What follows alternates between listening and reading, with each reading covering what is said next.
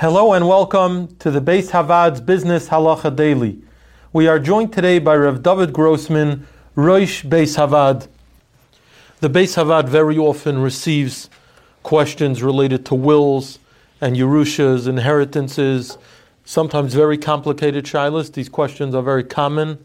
Unfortunately, sometimes they do lead to disagreements among family members. I'd like to read the Rav a question that we got that hopefully will allow us to discuss some of the relevant issues.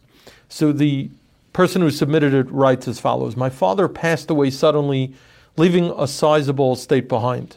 He never executed any halachic or legal will. I know that according to halacha, my sister does not get a portion, and my brother and I should split the estate. However, my lawyer explained that according to secular law, she would get a third unless she signs away her rights to it. My sister refuses to do so, claiming that under Dina de Malchusa, she should indeed get a portion. Who is right in this case? Yeah, so this is a very relevant question. There's when a person dies intestate without leaving over any type of will, usually it's going to the halachas of Yerusha of the Torah are going to contradict and be in conflict with the law, with the Din Malchusa, with the law. Very clearly, in many places in Shulchan Aruch, it very clearly states that Din Malchusa Dina does not play a role in Hilchas Yerusha at all. Din Malchusa Dina has to do with people who, two sides that are negotiating, that have a deal, or the Taivas HaMelech, but it doesn't have any relevance to Hilchas Yerusha. In Yerusha, there's a very clear, it's very clearly defined in the Torah who the Yorshim are. Like you mentioned, the son is the Yorish, not the daughter. Unless there are no sons, then it would go to the daughter.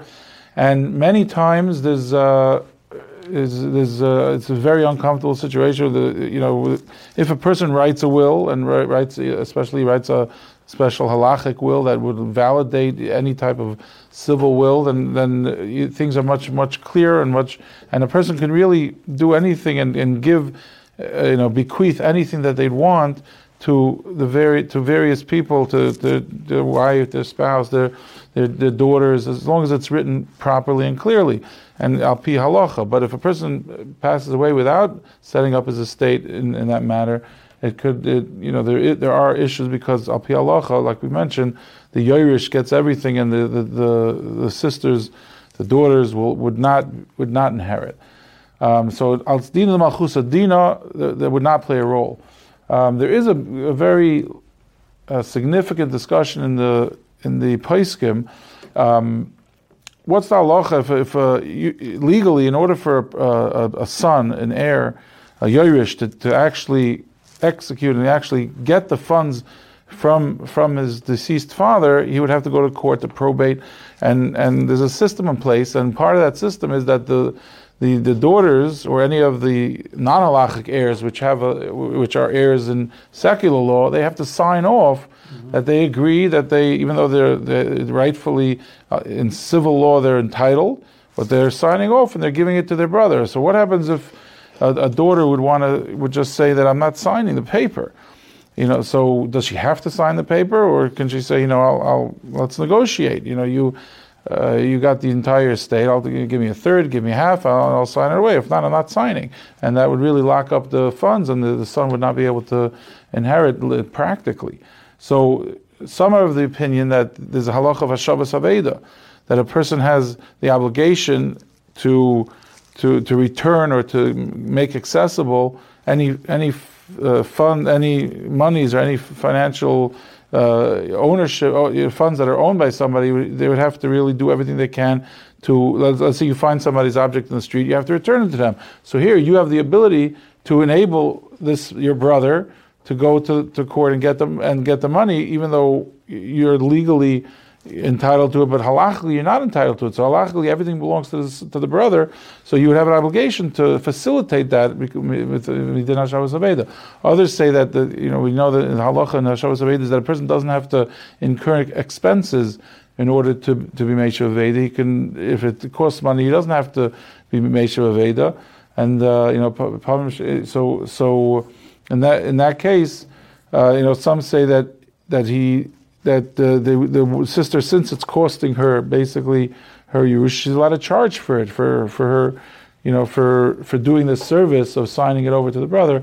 And there's a big machlokes in the Poskim if a daughter has an obligation to facilitate it, or she's allowed to ask for money from it. When you say it's costing her, it's not halachically. It's not really costing her. Not really costing her because it's not. She's not eligible for it halachically. Right, but she's allowed to charge for her time and effort.